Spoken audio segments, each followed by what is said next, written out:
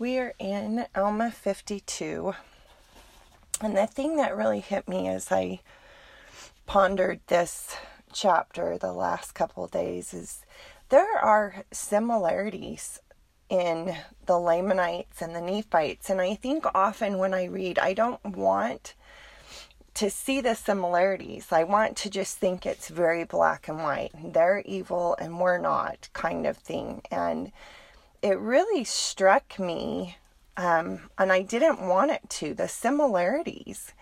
And it reminded me, years ago, I went out walking. It was a Sunday, and I was frustrated with what was happening in our home. And I don't know if any of you ever feel that way, that you're feeling like you're battling your family to do what we've been commanded to do. And sometimes it can get exhausting. And it was one of those days where I was super frustrated with my family and feeling like I was fighting them to do the things that we're supposed to do on Sunday, fighting them to do scriptures and family prayer. And it can feel like that. It can feel like they're complaining and they're done and they're tired and that you're the one dragging them. And I just had it. I was really frustrated. And so I went out walking, and I noticed as I was walking away from our house to the temple, I was just listing off in my head all of these things I was so frustrated with and so upset about, and just kept thinking, just this words that kept coming to my head is, I am so tired of fighting. I am so tired of fighting. And it's just such a struggle, and I'm exhausted. And by the time that I got to the temple, which is a couple miles from our home, I had kind of unleashed it all. So it had been 2 miles, and I had kind of just let it all out to the Lord. And the words that came to my head as I got to the temple and then turned around and thought, I have to go back home. The words that came to my head is, and who told you it wasn't a war? And who told you that you would not have to fight? What made you think this would be easy? And I just bawled, as I'm doing now. And the whole 2 miles back home was me pleading for the Lord's help and asking for strength to continue, a desire to partner with Him and to not be weary in what we've been asked to do, to give heed and diligence, and to realize this is a war, but it's worth everything to fight it.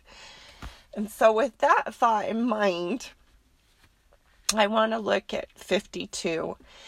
And so we know that Teancum has killed Amalickiah, and what a relief to get rid of this man that has caused so much problem among the Nephites, a man who knew the truth and had the covenants and walked away with so many, and has been such the means of so much heartache and so much hard fighting and so much contention and so much loss of life and just truly so much wickedness and problems among the Nephites. And I'm sure Teancum and Moroni are just grateful to be done with him. And we find out that his brother Amram becomes the next person in charge. And we've learned in a previous chapter that it's the second in command who becomes the new leader. Well, obviously his brother dissented with him. And so isn't it interesting that it's not a Lamanite who takes over, that Amalickiah, by his cunning and his dissension, where he poisons Lahontai by degrees, has totally taken over command of the Lamanite army. And it's not, or the Lamanites, it's not a Lamanite, it's his brother. So again, it's another dissenter. And this tradition that the Lamanites have, because of Amalickiah's evil, it now is another dissenter. It's not even a Lamanite. And so I just find that interesting how much he has taken over the Lamanites, and now it's his brother. Okay, well, we find out in verse 4 that they have taken, well, in these first verses, they've taken over a lot of Nephite cities. And their cause, Amram has decided, we find that out, in the last chapter, but we find out in verse 4 that Amram is determined to maintain those cities they've taken. They've gained a lot of ground on the Nephites. And so in verse 5, Teancum sees that they're smart enough to maintain. It says that they're determined, and that is very actually smart. And so he decides he's going to look as if they're busy. And I love that it says that, because then it adds right then in verse 6, truly he was preparing them. And this is what he's doing. It tells us he's fortifying, he's reinforcing, he's retaining the prisoners so that they can use them as an exchange. He's securing the pass because it's the last place that they have. That's how much the Lamanites have gained. So they have to fortify this pass so they're not surrounded by the Lamanites. And that's so sad when you think just a couple chapters ago, we were talking about it was the happiest time of the Nephites, and they had chased them out of their wildernesses and they had fortified their borders. All of that's gone, and all we have is this pass that they have to secure so that they're not surrounded. And it really tells you how much advantage the Lamanites have gained, and it's so sad. And the reason they need to, as it says, so that the Lamanites don't have power to harass them on every side. Okay, and so it tells us all of this that Teancum is doing. And he has to do this and keep them strong and determined to do all of this until they can get more help. Because he knows there's not a thing they can do at this point. Moroni says, I would come, but I'm fighting here. Okay, and he trusts Teancum to do this. So then it says in verse 13, and thus he was endeavoring, this is Amram, thus he was endeavoring to harass the Nephites and draw away a part of their forces to that part of the land, while he had commanded those whom he had left to possess the cities he had taken. And they should also harass the Nephites on the borders of the East Sea. So his whole goal is to harass Amram, to harass the Nephites and try and gain more advantage.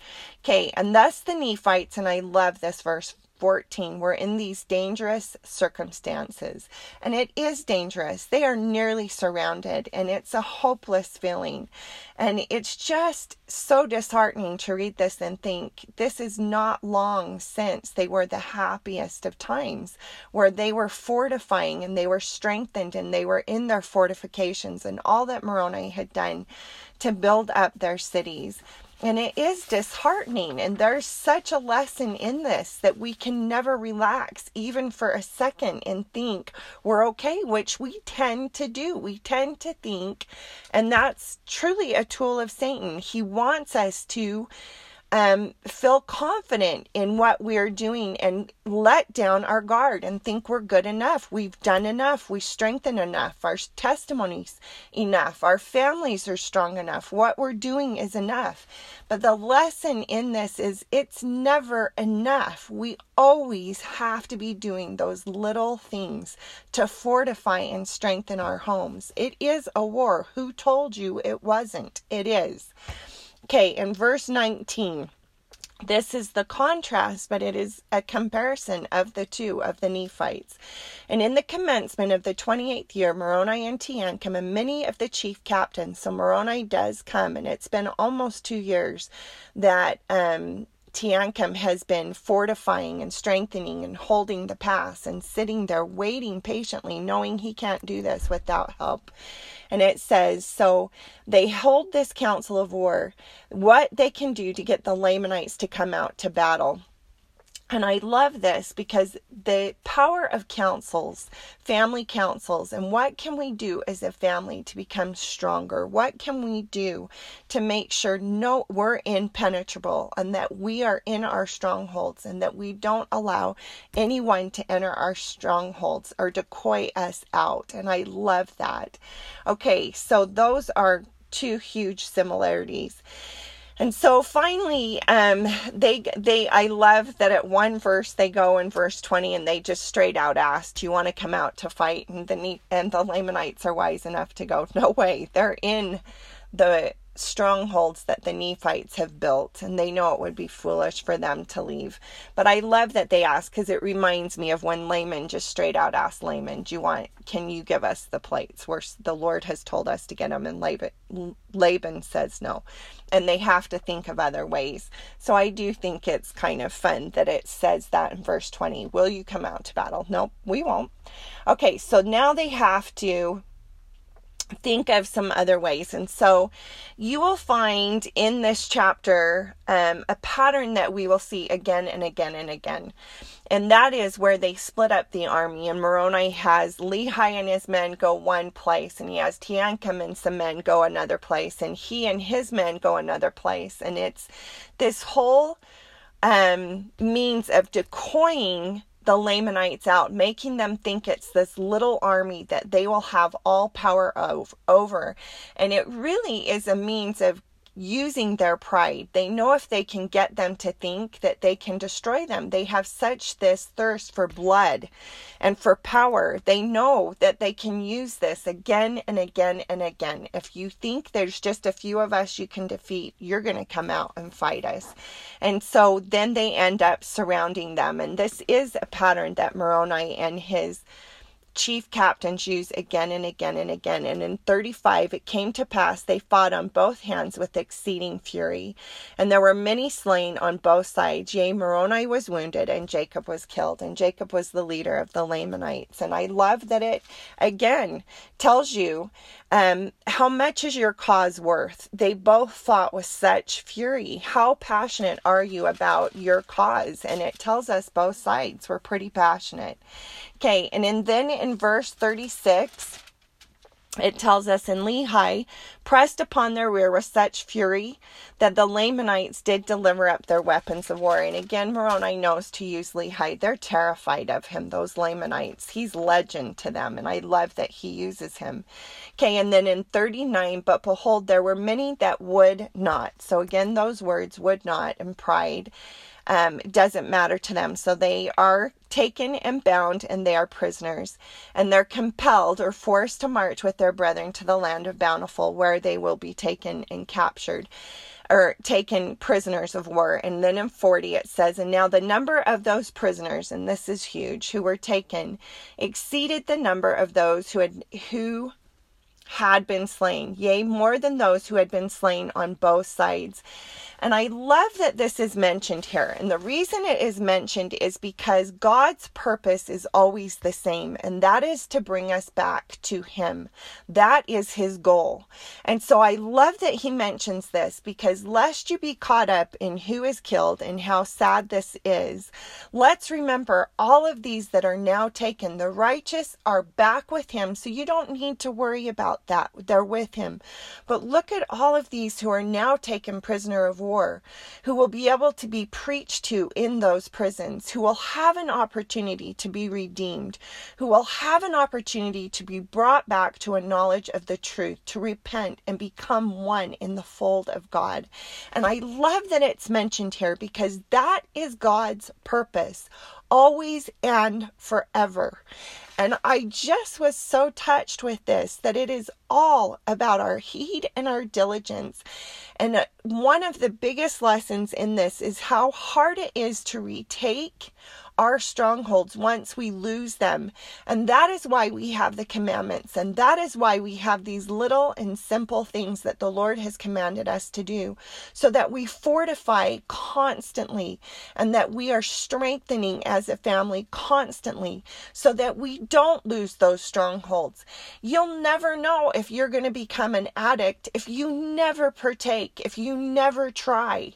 And that is why God gives us the commandments and the rules that He gives, because He's fortifying us and teaching us how to strengthen ourselves, so we never have to learn what it is to retake ground we've lost. And I love this example. I hope and pray you know the gospel's true, and more than that, I hope you know how much the Lord wants us back and how much the Lord loves you.